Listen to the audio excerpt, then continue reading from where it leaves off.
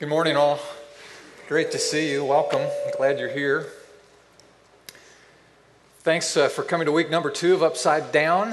If you have your Bibles this morning, we're going to look at the first book of the Bible, the book of Genesis. If you don't have your Bibles, we'll project these words on the screen for you. I'm going to read a portion of a story which some of you are familiar with about a set of twins, brothers, Jacob and Esau. And we want to look specifically at this moment when Esau sold his birthright for some stew, a bowl of stew. Genesis chapter 25, we're going to begin reading at verse 29 to 34. And as is our custom here at Union Chapel, I'll invite you to stand to hear God's word as you're able to do so. Genesis 25, beginning at verse 29. And once when Jacob was cooking some stew, Esau came in from the open country famished. He said to Jacob, "Quick, let me have some of that red stew. I'm famished." And that is why he was also called Edom. Edom means red. Jacob replied, "First sell me your birthright." "Look, I'm about to die," Esau said. "What good is the birthright to me?" But Jacob said, "Swear to me first." So he swore an oath to him, selling his birthright to Jacob. Then Jacob gave Esau some bread and some lentil stew. He ate and drank, then got up and left. So Esau despised his birthright.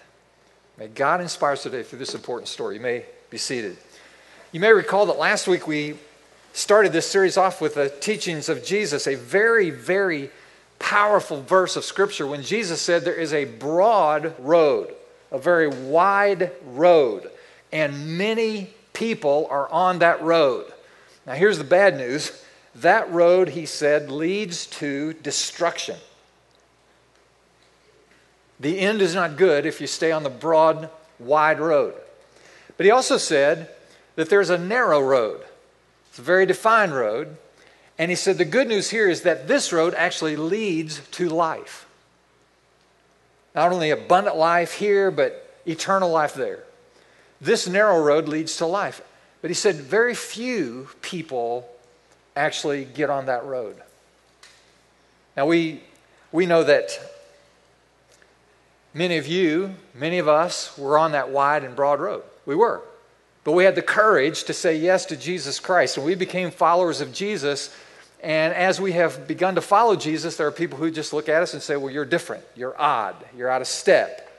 You're upside down. You're not in the mainstream. You're not going with the flow. But we don't care about that because we have learned that normal, that broad and wide road, which many people are on, normal doesn't work. It's broke. It's overwhelmed. It's spiritually bankrupt. It dysfunctions. We know that the broad road leads to destruction. And so we have chosen a narrow road. Today I want to talk about desires and choices. You've heard from the journals of some of our parishioners their story of choices that they've made in their lives, decision points, crossroads moments in their own lives. And today we want to talk about desires and choices because it's so normal to give in to normal and natural desires, to the impulses that come so easily to us. And I want to just contrast between what normal people on the broad road do with their desires and what different people, upside down people do, those few people do as they submit their desires to God. This theme verse, this theme statement for this series, it's on the top of your outline. If you're taking notes, you'll want to fill in these blanks. And it's simply this. If you want what normal people have, then do what normal people do. But if you want what few people have, then do what few people do. If you want what normal people have, do what normal folks do. If you want what the few have, do what few people do. It's clear, and you can see all through the Bible that normal people give in to their lower desires. It's true. We find it in the first story of the Bible. In the book of Genesis, Adam and Eve are in the garden. God says, look, you can enjoy any of the fruit of any of the trees in the garden, but there's this one fruit that comes on this one tree. Please avoid that. Avoid that tree. You can enjoy all the other. And of course, the devil then comes to Eve and says, isn't that a beautiful fruit? And isn't this going to advance and enhance your life? And don't you want some? And she gives in to her natural desires. consequences follow. Fast forward to Moses. You all know the story of Moses. When he was living as an Egyptian prince, he saw another Egyptian soldier mistreating one of the Hebrews who were enslaved there, and he was enraged, and revenge filled his heart. And so he went over and he killed the referee who ripped off the Colts on Monday Night Football. Wait a minute, no, I got those two stories mixed up. He actually killed one of the Egyptian soldiers. Yeah. He gave in to his desires. King David, who should have been with his army in the spring during the time of war, standing on his balcony one evening and looking down and saw a beautiful woman named Bathsheba bathing in the sunlight or in the moonlight. And he said, I want some of that. And he arranged to do so because he gave in to his desires. And that's what normal people do.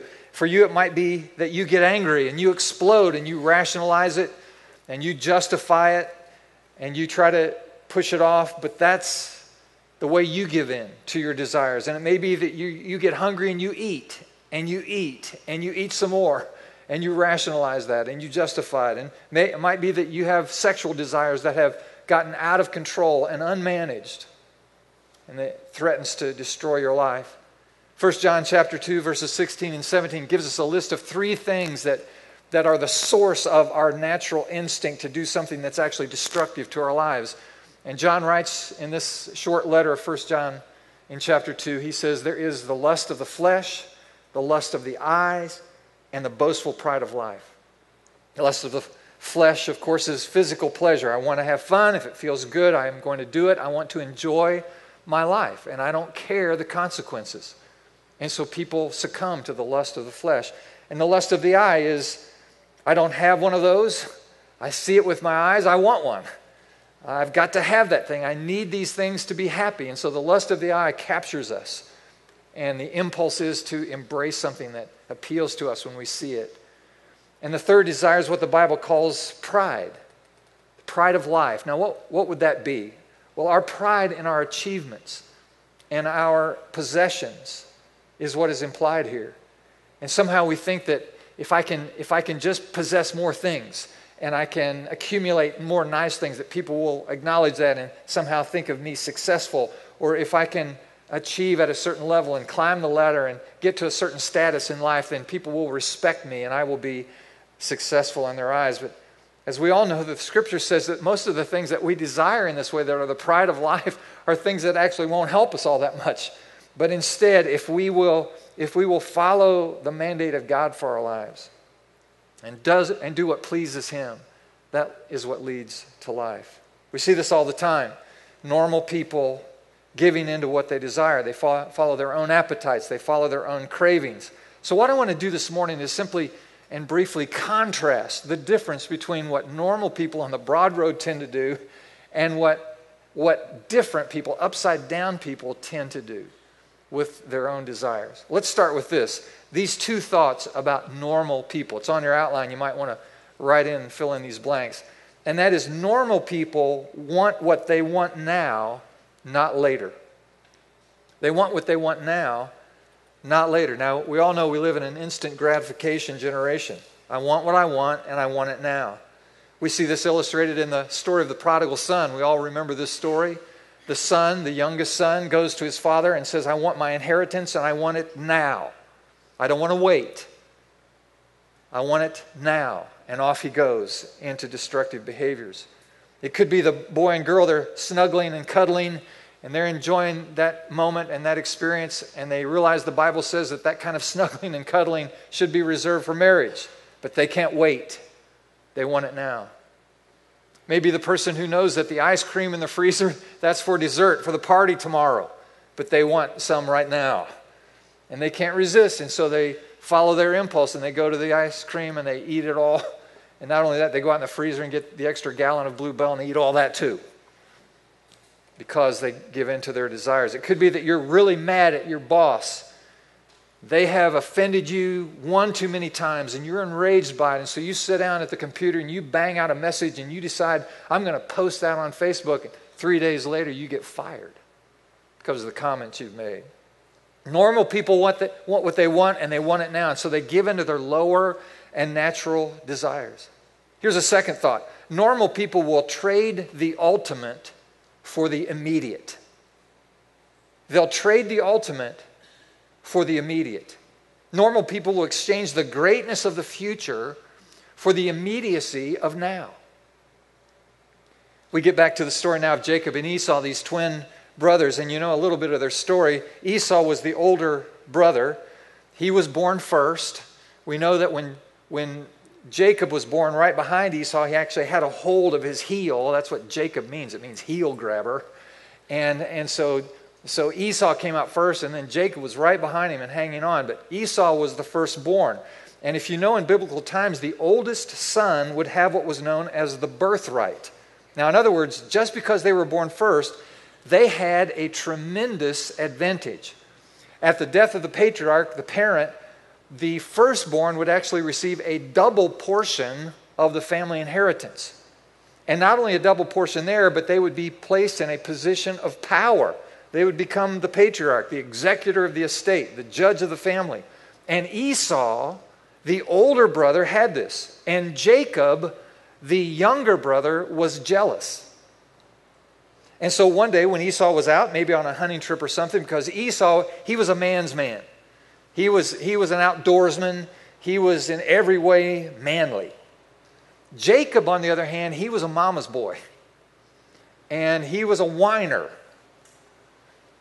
And so it's not coincidental that on this day, Esau comes in probably from the field and a hunting trip for several days. We find Jacob in the kitchen making some stew. And so Esau comes in and he says, I'm famished. Give me some of that stew. And so Jacob says, the younger brother replies, hey, hang on a second. First, sell me your birthright. Wow. Esau, the older, says, look, I'm about to die. I'm about to die here. Now, question, do you think Esau was really about to die? No, he's not. He's not on the edge of death. He can go a long time before he's going to die without eating, but he's feeling famished. And so he's insistent. Now, can I make a confession to you? I don't know about you, but when I'm hungry, I get surly.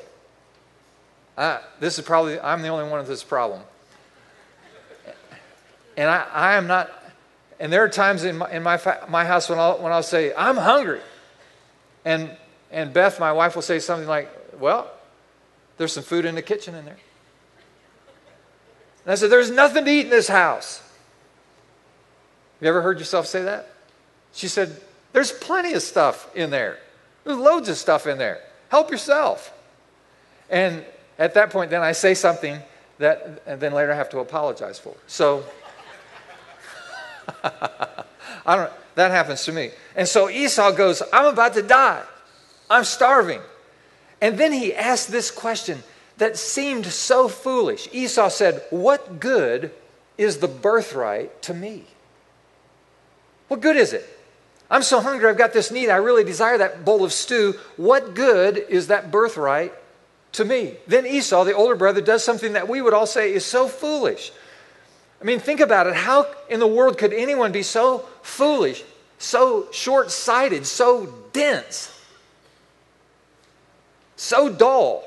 Because what he did was he traded his birthright. He traded the ultimate for the immediate.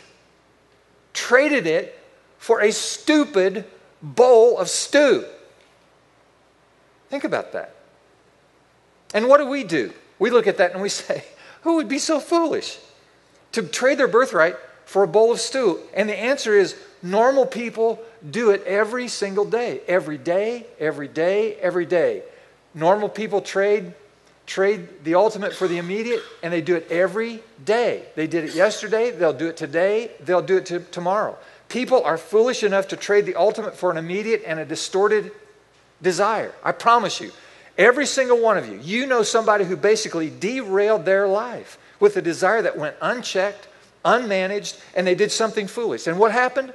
They locked in for a moment on that desire and they forgot about everything else that mattered, because in the moment, the bowl of stew was so important. And that's what normal people do all the time.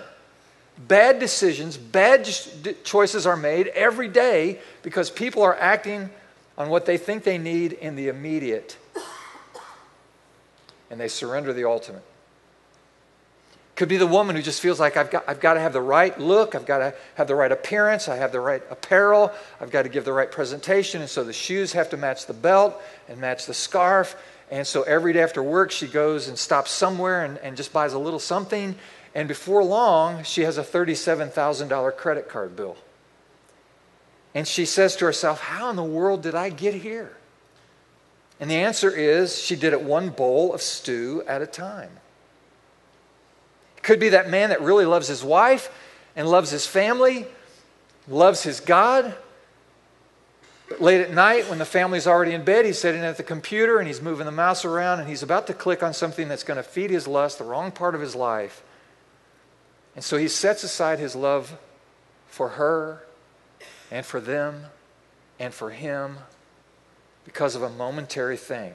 He trades the ultimate for the immediate. Something as stupid as a bowl of stew. Could be the young girl. She really wants a godly husband. She wants desperately to love and to be loved. She wants it so much that a guy comes along and he's a pretty good guy. And she rationalizes that. He's got some good qualities about him. He's not great, but he's a pretty good guy. And she says to him, I love you, because she's desperate to love and be loved. And he says back to her, I love you too. And if you love me, then you'll let me. And now she has to decide. And she trades. She trades the ultimate for the immediate. And she finds herself then dumped, and she feels cheap, and she feels used because she traded something that mattered for a stupid bowl of stew. It all happens all the time. Normal people do it all the time. You see it all the time. Men, they really love their families. They want to be a good dad, and so they say, I'm going to love my family by being a great provider. And so this guy spends the next 20 years, and he is climbing the ladder, and he is making money, and he is a great success.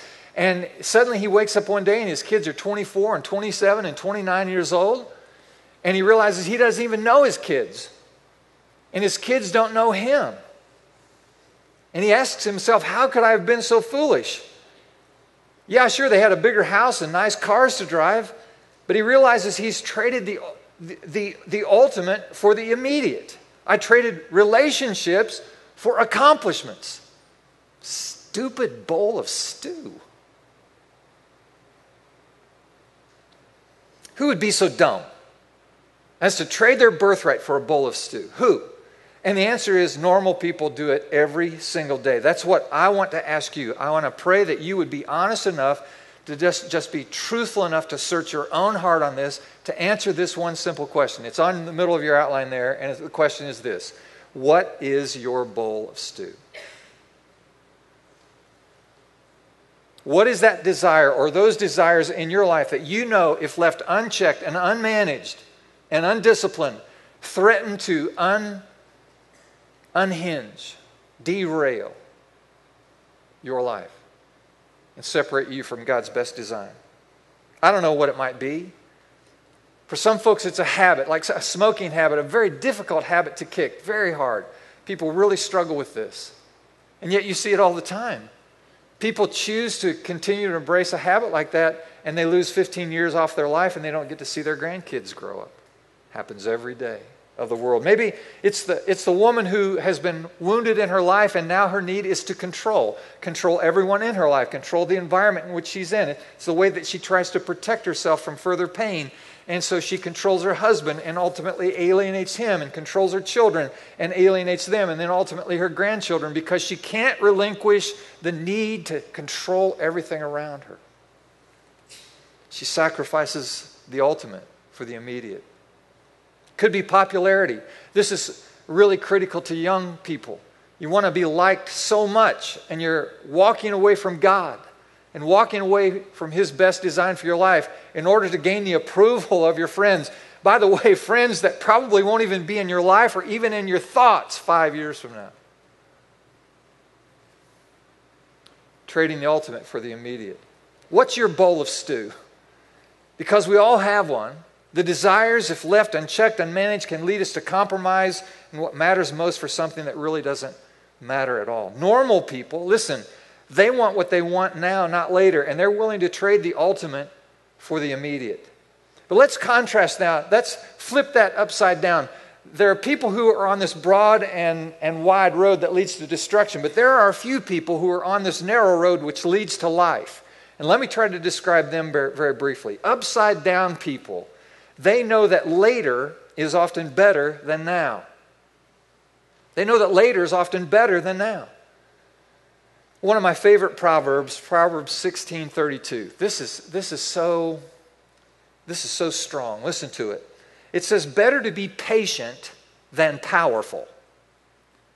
Better to be patient than powerful. Better to have self-control than to conquer a city.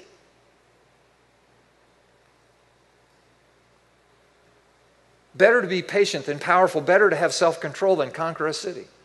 Boy, that's strong. That's rich right there. That's amazing truth. In other words, God may say, hey, I don't mind you having a bowl of stew. Just don't sell your birthright for it. Get it later, not now. Upside down people know that later is often better than now. And here's what I love about upside down people. They're willing to give up something they want for something they want even more. They're willing to give up something they want now for something they want even more later. That's what upside down people are willing to do. This is especially important value for young people. People in their late teens, in their 20s, the emerging generation. Listen, you've been trained to get whatever you want right now. I mean, if your smartphone doesn't give you the answer to the question you ask in 8 seconds, you're impatient. So it's understandable why you would develop this kind of attitude. But you need to understand there is power in waiting. Remember the proverb? Better to be patient than powerful. Better. There's power in waiting and doing things in God's timing and in God's way. Don't trade the immediate for the ultimate. Don't do it. When we were raising our boys, this was something, delayed gratification was something that we tried to teach them. We tried all kinds of ways. One of the things I did with them when they were 3 or 4 years old is I would set a cookie on one side of the table and set 3 cookies on the other side of the table. And the little game was this. You may have this one cookie right now, but if you wait an hour, you can have this cookie and the 3 other cookies. Now I'm going to tell you which is which. I won't give a name to this, but one of our sons, when given that choice, always grabbed for the cookie. And I thought, well, it's going to take some work to get him to understand delayed gratification. The other one, without exception, would say, all right, you're telling me if I wait 1 hour, I not only get this one cookie, but I get these 3 others? I said, yeah. He said, I want 5 others. And so he would always bargain for more. So you can see I had a challenge with both those guys. Think about it in terms of finances in our culture. What's normal? Normal's broke, normal's in debt. Upside down people rather know that later is often better than now when it comes to finances. A student asked the business professor, what's the number one piece of financial advice you'd give me to build wealth? And the professor astutely said that most people buy liabilities now. He said, but wealthy people buy assets first and liabilities later. Now let me just interpret that. And a liability is something that goes down in value. It's a depreciating asset. So for example, you go buy a new car for $30,000. As soon as you drive it off you've just paid $30,000 for a new car. You drive it off the lot, and before you get to the first stoplight, it's now worth $26,000. You buy a new shirt, it costs $40. You wear it one time, you know what it's worth now? 57 cents. And so normal people buy first things that are liabilities. But wise people, the few people, different people, upside down people, they buy assets first. And an asset is something that appreciates in value. It goes up in value. And so you ask yourself, what could I invest in that will actually appreciate and go up over time? That's what wise people do. And so what normal people do is they buy liabilities. And what upside down people do is they buy assets. You take the subject of sex, for example. What does the world say today? The world says, get it and get it now. If it feels good, do it. Why wait? Get it going, get it on, get it done. There is no process of bonding and nurturing a relationship. There are no important steps to take in order to get to a final consummation of a relationship that way. You start there. Just jump in and go for it. That's what the world teaches. And here's what upside down people do. Upside down people wait, because God says that later is better than now. Remember this? Remember the proverb again? Better to be patient. Better to be patient. So upside down people get it. Here's the second thing. If you're taking notes, this is really where it gets important. Upside down people, they seek God until His desires become their desires. His desires become their desires. In Psalm 37:4, there's this wonderful verse. You've heard it. You've heard it before. And it says, delight yourself in the Lord, and He will give you the desires of your heart. You've heard that, haven't you? Delight yourself in the Lord, and He will give you the desires of your heart. Now here's the key. The word translated delight from the Hebrew of the original text in Psalm 37 is a word anag, A-N-A-G. And it is translated to enjoy or to seek or to delight in. As you're seeking God, you're enjoying God, you're delighting in your relationship with God, what happens is, by implication, is that you become soft and pliable. It's like you were an old, dry piece of clay.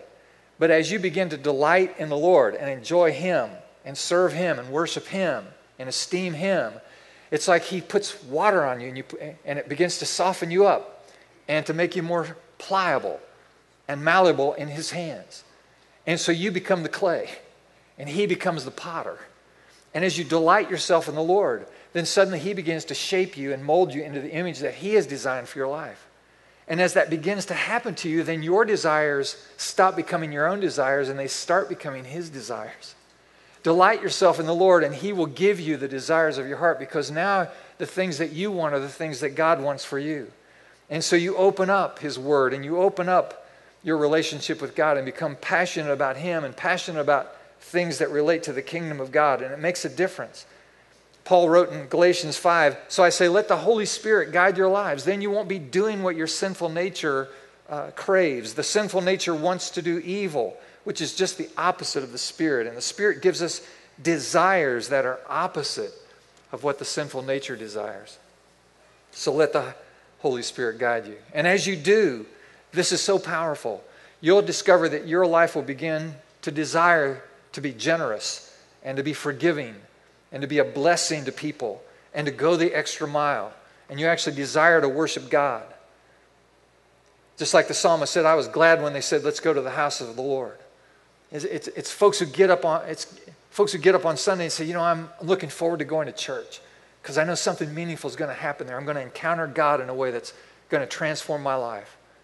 And that's what people become as they delight themselves in the Lord. The problem is, as you grow closer to God, and here's a promise I'll make to you, the devil will try to offer you a stupid bowl of stew. And this never stops. And it doesn't matter how close to God you are and how in love with Jesus you are, the devil will never stop offering you some goofy bowl of stew as a substitute for what is better. Think about this for a minute. This is the last thought and I'll be done. For millennia now, decades, centuries, millennia, the people of God have been using the same phrase. We are the people of God, the father of Abraham, Isaac, and Jacob. You know that phrase? We are followers. We serve the God of Abraham, Isaac, and Jacob. And the people of faith have been saying that forever. We're the people who serve the God of Abraham, Isaac, and Jacob. What should it have been? What could it have been? What would it have been? This phrase, if Esau hadn't surrendered his birthright for a stupid bowl of stew, we'd be saying Abraham, Isaac, and Esau, not Jacob. And it's an amazing reality. Because of unchecked desires, Esau traded the ultimate for a bowl of stew. Let me ask you this. Who would do that? Let me say it one more time. Normal people do it every day. And that's why we're not going to be normal. We're going to follow Jesus. We're going to seek Him, and we're going to please Him, and we're going to be different. We don't care, really, ultimately, what anybody thinks, because upside down is much better than normal. We've all come to terms with this. Normal isn't working. Doesn't work. And so we don't want to be on the broad road that leads to destruction. Rather, we want to be courageous men and women of faith who will get on the narrow road and seek the life that God offers us. Well, He has an ear. Let Him hear what God is saying to us and to the church in this important hour. Let's pray for a moment. Father, we pray today for those who may be pursuing that bowl of stew or could be tempted by the bowl of stew, that your Spirit would lead us out of that normal temptation into the power of godliness and life. There may be some of you in the room right now, you're recognizing there's a bowl of stew that could take you out. And you admit this morning you're vulnerable. There are temptations, the lust of the flesh, lust of the eye, boastful pride of life, that could compromise your destiny.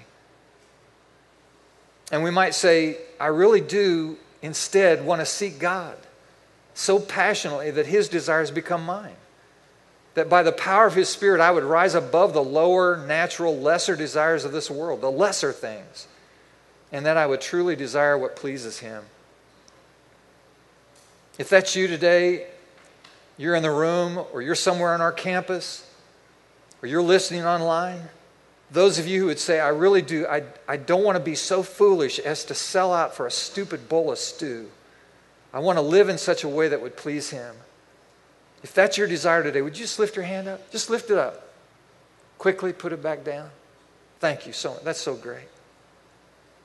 Now, God, I pray for those who have been indulging in stew, I pray that your Spirit would set them free. God, as we confess our sins, we know you are faithful to forgive.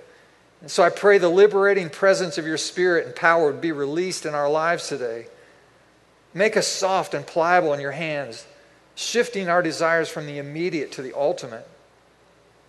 Transform our desires so they become your desires. God, give us hearts that are moved by the things that move your heart. God, give us a heart for those things that excite your heart.